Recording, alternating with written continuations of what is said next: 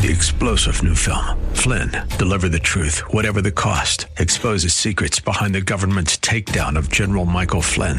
Flynn knew what the intel world had been up to. He ordered the first audit of the use of contractors. This set off alarm bells. He told the truth. He was the most dangerous person for Donald Trump to hire. They had to get rid of Flynn.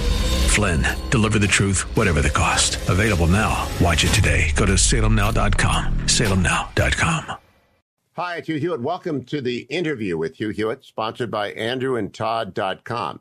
Andrew and Todd are with Sierra Pacific Mortgage. They help you with all your real estate lending needs. If you're refinancing your home, if you're buying a new home, if you're a senior who wants a reverse mortgage, if you're a veteran who doesn't want to put any money down.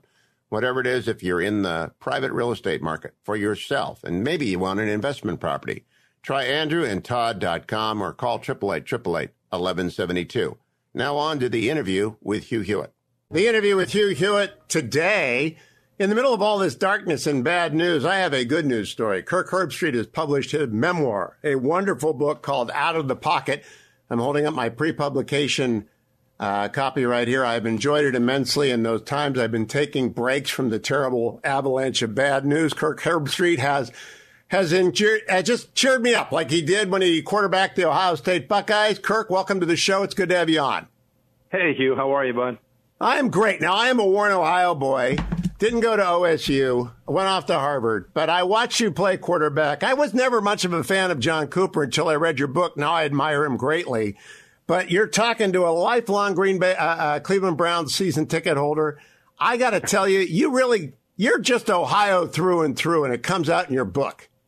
Well, I appreciate it. I was hesitant to write a book. I just never really thought about that. Gene has approached me in the past. A bunch of people have approached me in the past, and everybody had a different idea of what we would do. You know, a lot of people just want to do a season of college football where they kind of follow me around and talk about College Game Day or the big games that I get a chance to call on ABC, you know, call national championships and Rose Bowls, which has been amazing. And that's part of this book. But as you said, it's more of a memoir, more of going back, talking about my dad, who was a big hero of mine. And you know, I was living a very kind of the ideal family life in the 70s in the state of Ohio, playing in the backyard all the time. You know, there were 3 TV channels, no cable, no internet, no computers, no video games. We were just outside playing, kind of like The Sandlot was kind of, I think, how most of us lived in that era.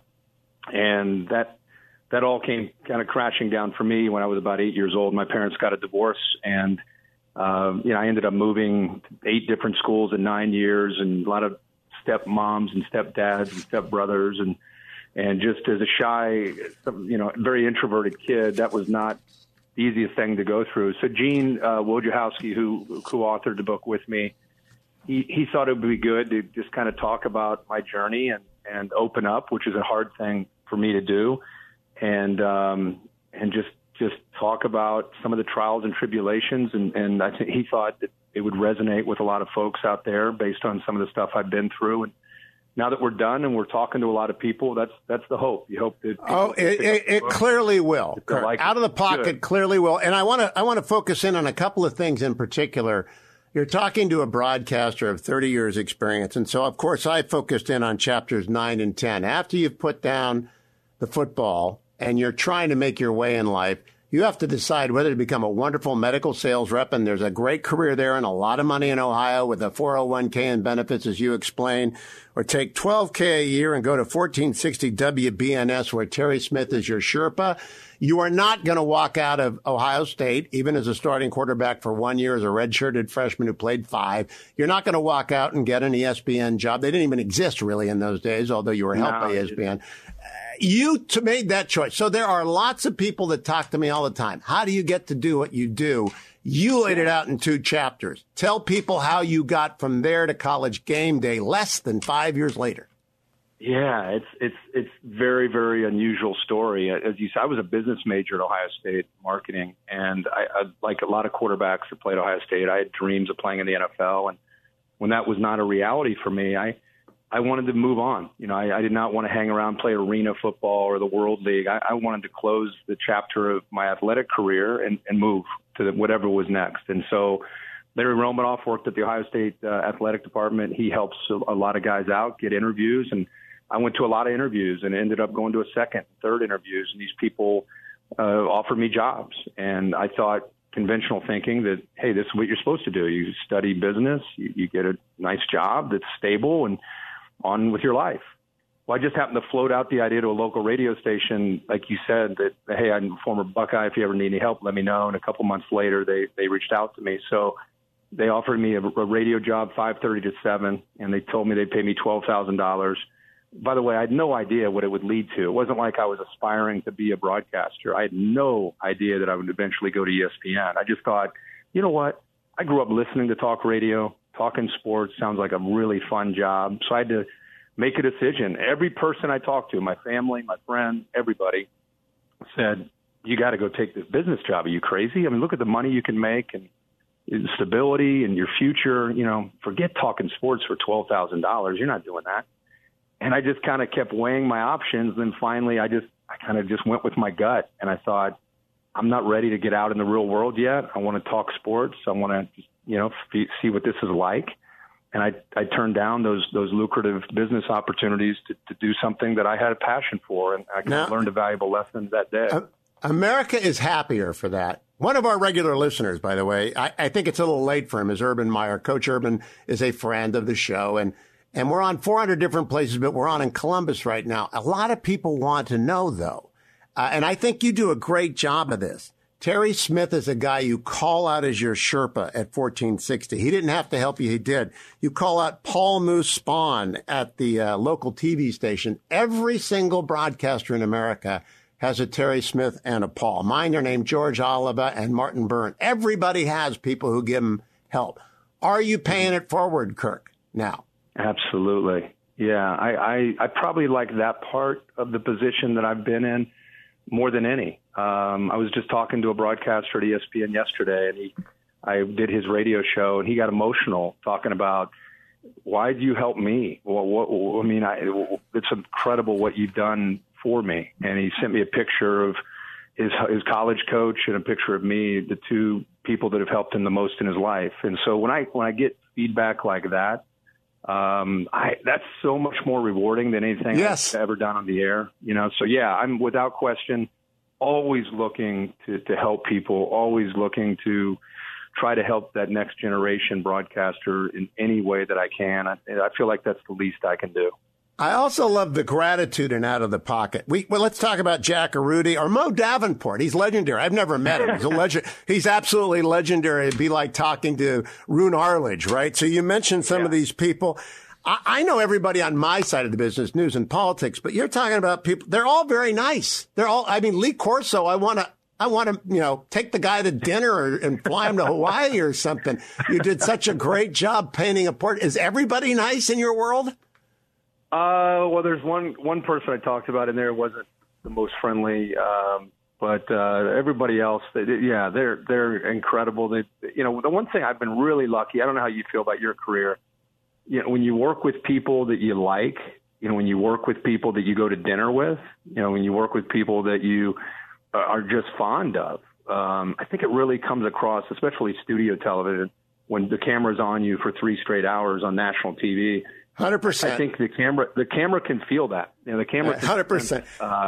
That you like each other. There are two kind of jobs in this world: those you get to go to and those you got to go to. I get to go to work and have for 30 years. You clearly do. But now let's talk a little bit about Bob Gregg, because again, your wonderful Centerville coach. They're all over the country. They're unheralded heroes in lives of children who need help. And you did. Your family was difficult. I want people to read this who are in tough family situations, because Kirk Herbstreit is proof that you can endure. And Bob Gregg's out there. Tell people about Bob Gregg, because there are like millions of them out there. Yeah. So I had a very dysfunctional upbringing. I just, as you said, I endured. I was quiet. I held everything in. I didn't really talk to many people about what I was going through. I just kind of held on. And I'm not acting as if my parents didn't love me. They did, but they were going through their own madness that they were dealing with, and I was just kind of along for the ride. And I think a lot of people out there can relate to that, whether they're going through that themselves as an adult and when they have kids, or they went through it when they were younger. Anybody who's been through it can relate. So I went through that, and my high school years changed me immensely. My high school coach was a former Marine. He was, I don't want to say a Bobby Knight, but he was that type of a coach. It was his way or the highway. And he did some things to us that we didn't agree with when we were 16, 17, and 18. We didn't understand how tough he was and why he was doing it. And then we became 22, 25, 28, 30. We all got married. We all had kids. And we all look back at our coach as like he saved our lives. He was a game changer. And I think my concern right now for our country is I hope that the Bob Greggs that are out there still get a chance to be difference makers in young kids' lives, because I feel right now there have been so many bad stories about coaches and they're too tough and they do things that are unspeakable, unthinkable, and it's not fair to the young children of today. That obviously when a coach does cross the line, that's unacceptable in every way. But tough love and being tough on kids. I'm going through it. I would do it again. You got four boys. Two of whom play for Clemson. Open in the book with that story is, by the way, a brilliant little move. But I want to talk specifically about coaches, because Brad McCoy's been on this program, Colt McCoy's dad, and he speaks for coaches everywhere, and you do too. In a country with a crisis of fathering, and you had to put up with part of it. Your dad's a good dad. He's kind of a nerd, you pointed out, but the boys liked him. Yeah. He showed up. They made it work. That was a strange relationship when you were in high school. People need to read about it. They made it work for you. But a lot of coaches have to be that dad now. And I don't know if we're allowing them to be that dad. Well, in college football, we've added this transfer portal. So as soon as things get tough, a lot of these kids leave. As soon as they don't get the starting job, they leave, and they're allowed to go to another school and immediately be eligible. And so we're almost encouraging a generation of athletes. And I'm not saying that sometimes it doesn't make sense, but just because things don't go your way, or just because things are hard, doesn't mean it's time to quit. It doesn't mean it's time to leave. And so I do worry about this generation of athletes. And I think it's us as parents that are so concerned with, the tough coach. We don't have any room for that tough coach anymore. It's this everybody gets a trophy mentality that I think has been permeating for the last 15 or 20 years. And I think you worry about the kids, because that's not always easy to go through. I just talked about that when you go through dealing with a tough coach. But I tell you, it can help you in so many ways down the road. And really the sport of football, people that don't know about the game or don't appreciate the game maybe wouldn't know this, but not just tough coaching, but learning how to be a great teammate, learning to get knocked down and get back up, learning about perseverance, all these incredible things, work ethic. That's the secret sauce of football. If you're in a good program with a good coach and a good culture, that's what makes the sport. It's not the wins and the championship. Of course, that's fun, and we all love to watch that. But if you're really in a good situation, it can help you in so many ways in life, as a parent, as a husband, as an employee, whatever you end up doing. You rely on those values that you learned as a player. I'm pretty sure, Kirk Herbstreit, that you were talking with the least coordinated person you will talk to in the course of your book tour. So I want to say that secret sauce also works in every other profession and calling. I am astonished at your perseverance. And by the way, you just anticipated a question that's on my board. You described preparing the board for your audition at ESPN. And my buddy Guy Benson, who's also a national talk show host, Fox guy, he did sports before he did politics, and he told me a little bit about calling games and the boards and the stuff. He did every Northwestern game for 4 years for free. It's hard. You got to work. But one of my board questions for you was, has the transfer portal made it impossible for Kirk Herbstreit to emerge as a starter in their fifth year? Because, by God, I can't imagine anyone making your 5-year journey and getting under center against Michigan under the current rules.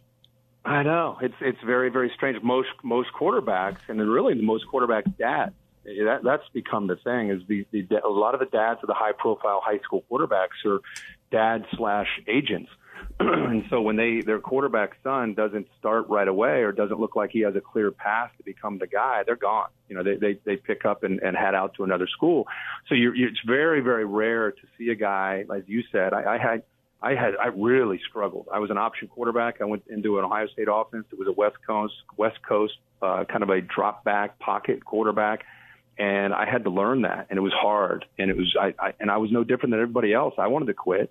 I wanted to go play baseball. 3 years of agony is difficult when you're a 5-star can't miss prospect. And I had support from my teammates, my family. I went and saw a sports psychologist, to kind of help me through, which was unheard of back in 1990. I had to look over my shoulder, make sure nobody was looking as I walked into his office, and he became a game changer for me. And it's an episode out of Ted Lasso. I just think it's wonderful that you discuss the doctor.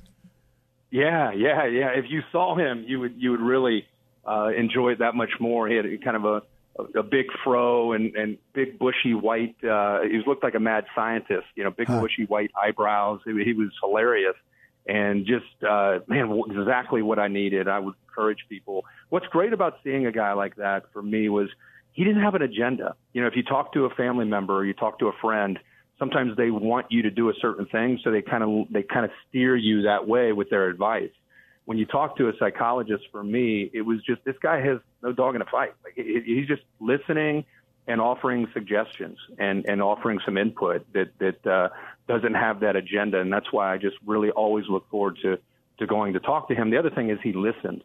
My dad that was the one thing with my dad and I in our relationship. He never really listened. He heard, but he didn't listen to me. And that probably impacted me the most in trying to, the last thing I have is all the answers as a dad. But one of the things, because of the pain that caused me, was I wanted to hear my kids. I wanted to listen when they talk. If I'm in the middle of work and they say something, I'm turning to them. I'm hearing them. I'm making eye contact. I never want them to feel like dad's doing work again or dad's in another world. I think it's so important to be there for our kids and to listen to what they have to say, because that can be a really tough scar to deal with for the rest of your life. I'm talking to Kirk Herbstreit about his brand new book, Out of the Pocket. I'm holding it here if you're watching on YouTube, if you're listening to the podcast or the replay on the radio show.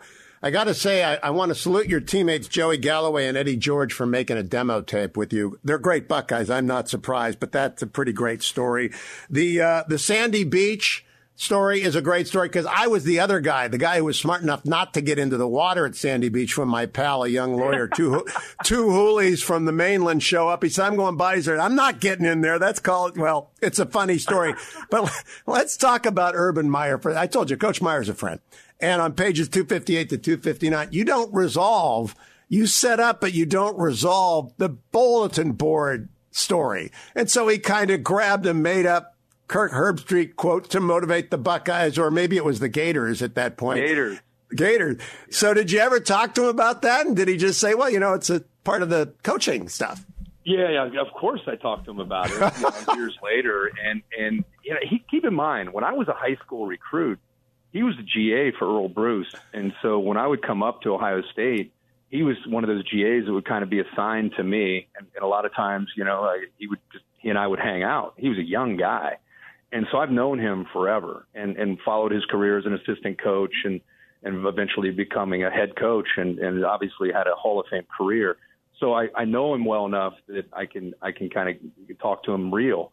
And when he did that, because that year, it was 2006, Ohio State beat Michigan. It was the year that Bo died the day before the game. Yeah. And Ohio State beat Michigan. And it was number 1 against number 2, and they beat him 41-38. And there was a big debate about who should be the team to play Ohio State in the national championship. And I said, hey, Michigan's number 2. They go to Columbus and lose by 3. Why would Michigan drop in the polls? It didn't make sense to me. And then Urban, of course, was defending Florida and why they should go to the game. Florida ultimately went. And then the whole month leading up to the Ohio State-Florida game, when they played in the Fiesta Bowl, he took his team, and everywhere they would go, he would put quotes up all over the hotel room. And he started, there was some strong quotes that I had made, but I never said anything bad about Florida. It was always positive towards Michigan.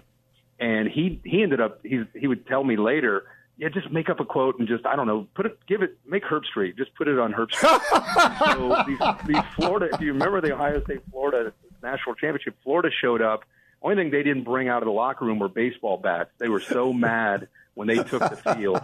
And I was like, man, this Florida Gator team is fired up. And I found out all this stuff. And I went up to Urban after. I was like, dude, what are you doing? He's like, hey, whatever it takes, I got to get my team ready to go. And he is by far, he and Nick Saban, the master motivators of getting 18 to 22-year-old kids to feel like they have a chip on their shoulder. They're mad at the world. And in that case, Florida was mad at me as they got ready to play that game. I got to tell you, I share your assessment of his prospects for success. I'm a Browns fan. I'm a season ticket holder since '99, since the return, and my dad since '64. So I am a Browns fan, but I will root for Urban Meyer because the guy is Buckeye. He's Ashtabula. My cousins taught him.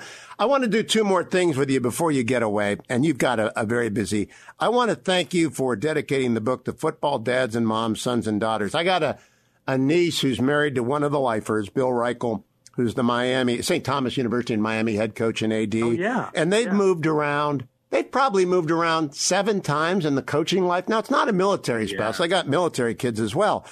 But if you're going to marry a football coach, you are in for a lot of trouble. If you're going to have a football kid, and you start your book out by saluting them. My hat's off to you, Kirk Herbstreit. Yeah, man. The people that are in that lifestyle, and I think it cost my dad. My dad was a young assistant coach. I mean, imagine graduating as a captain at Ohio State, and the next year you're not a GA, you're coaching the secondary for Woody Hayes, and Bo Schembechler's on the staff, and my dad got in early, and he was down at Miami of Ohio at the beginning of the cradle of coaches. And the wear and tear on my mom and the lifestyle, I think, was tough. And I think eventually he had to get out of it because of that. So, yeah, I have a great appreciation for the stress that it puts on these families, high school coaches, college coaches, the NFL. There's so much of a demand. And a lot of times these coaches, they're not always home. You know, they miss out on things. And so it puts a lot on the mom and a lot on the kids. So, yeah, that just kind of a tip of the cap of gratitude and appreciation for what they go through. You also gave a tip of the cap to the Miami Redhawks. I'm a Miami Redhawk dad. All right. So one of my sons went there, and I love the fact you called out what they did. But here's the other thing I really want to praise you for. When I got out of college, I went to work for Richard Nixon in exile in San Clemente in 1979, and very few people came to see him. Very few people. He was disgraced and in exile. You know who came to see him? Woody Hayes came to see him. And I love Woody. Of course, I'm in Ohio, and I used to hear him every 4 years on that athletic banquet. It would be Bo, Woody, Ara Parsegian, and Joe Paterno. One of the 4 would show up in your town to recruit and give all the high school athletic banquets. I loved Woody Hayes. You do your job. You present him in the round. Well done. Well, I appreciate it. And in my family, he was, keep in mind, I'm 5 or 6 years old. My dad, as a former captain and player, would take me after a game that we would go to. We didn't do it often, but every once in a while, he would take me underneath the concourse to the southeast corner of the Ohio Stadium, and he would knock on this big, thick, old gray door. And I'm like, what are we doing here? And the door would open, and it'd be a guy in a red coat with a hat on, and he'd say, "Oh, hey, Herbie, how you doing?" And he'd say, "Hold on a second, let me make sure everything's good." And the door would close. He'd go in for about a minute or two, and then he'd come back. He'd open the door and say, "Come on in." And here I am, 5, 6 years old. I'd walk in, and now I'm in the Ohio State locker room, just like that. I went from ordering a popcorn or a hot dog to they open this door, and now we're inside the locker room. And I'm walking around, and these football players are, after a game, getting dressed to leave the stadium. And he brings me into a room, and there's Woody Hayes with his white short sleeve shirt, his red tie, his black hat, his glasses.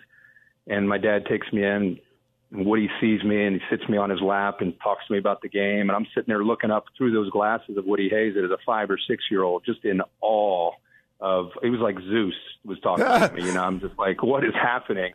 And then I go up these stairs, and there's Archie Griffin, who had won the Heisman Trophy the year before, and on his way to be the only 2-time Heisman Trophy winner. And my dad is a former running back, says Archie, and my dad wore 45 too. He's like, "This is my son." And I think I raised my hand. I was so in awe of Archie Griffin.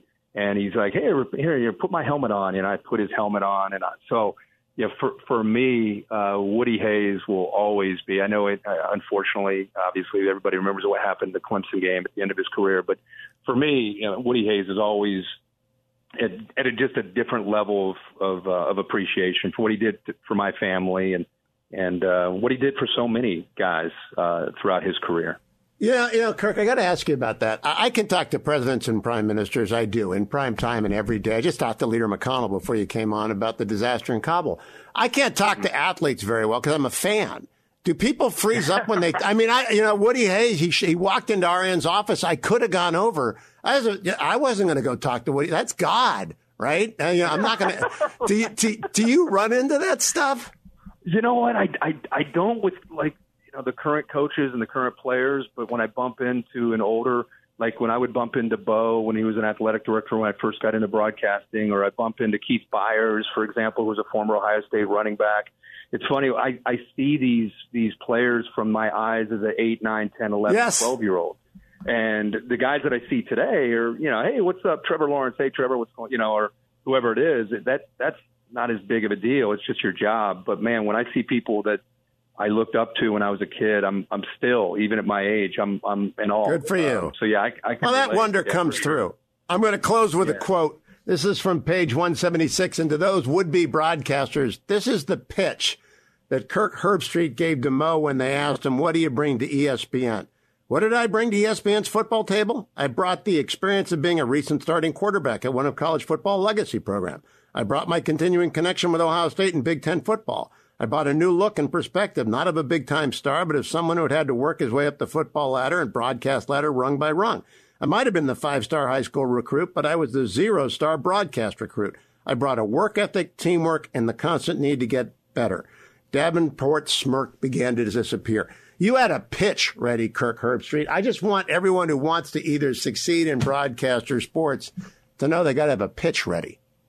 You got to have a pitch and you got to have a passion, because I was a 0-star. Like you got to understand, if you watch TV and you watch football, Troy Aikman's on your TV, Tony Romo's on your TV, Chris Collinsworth, Howie Long, Terry Bradshaw, all these guys are on your TV. What do a lot of them have in common?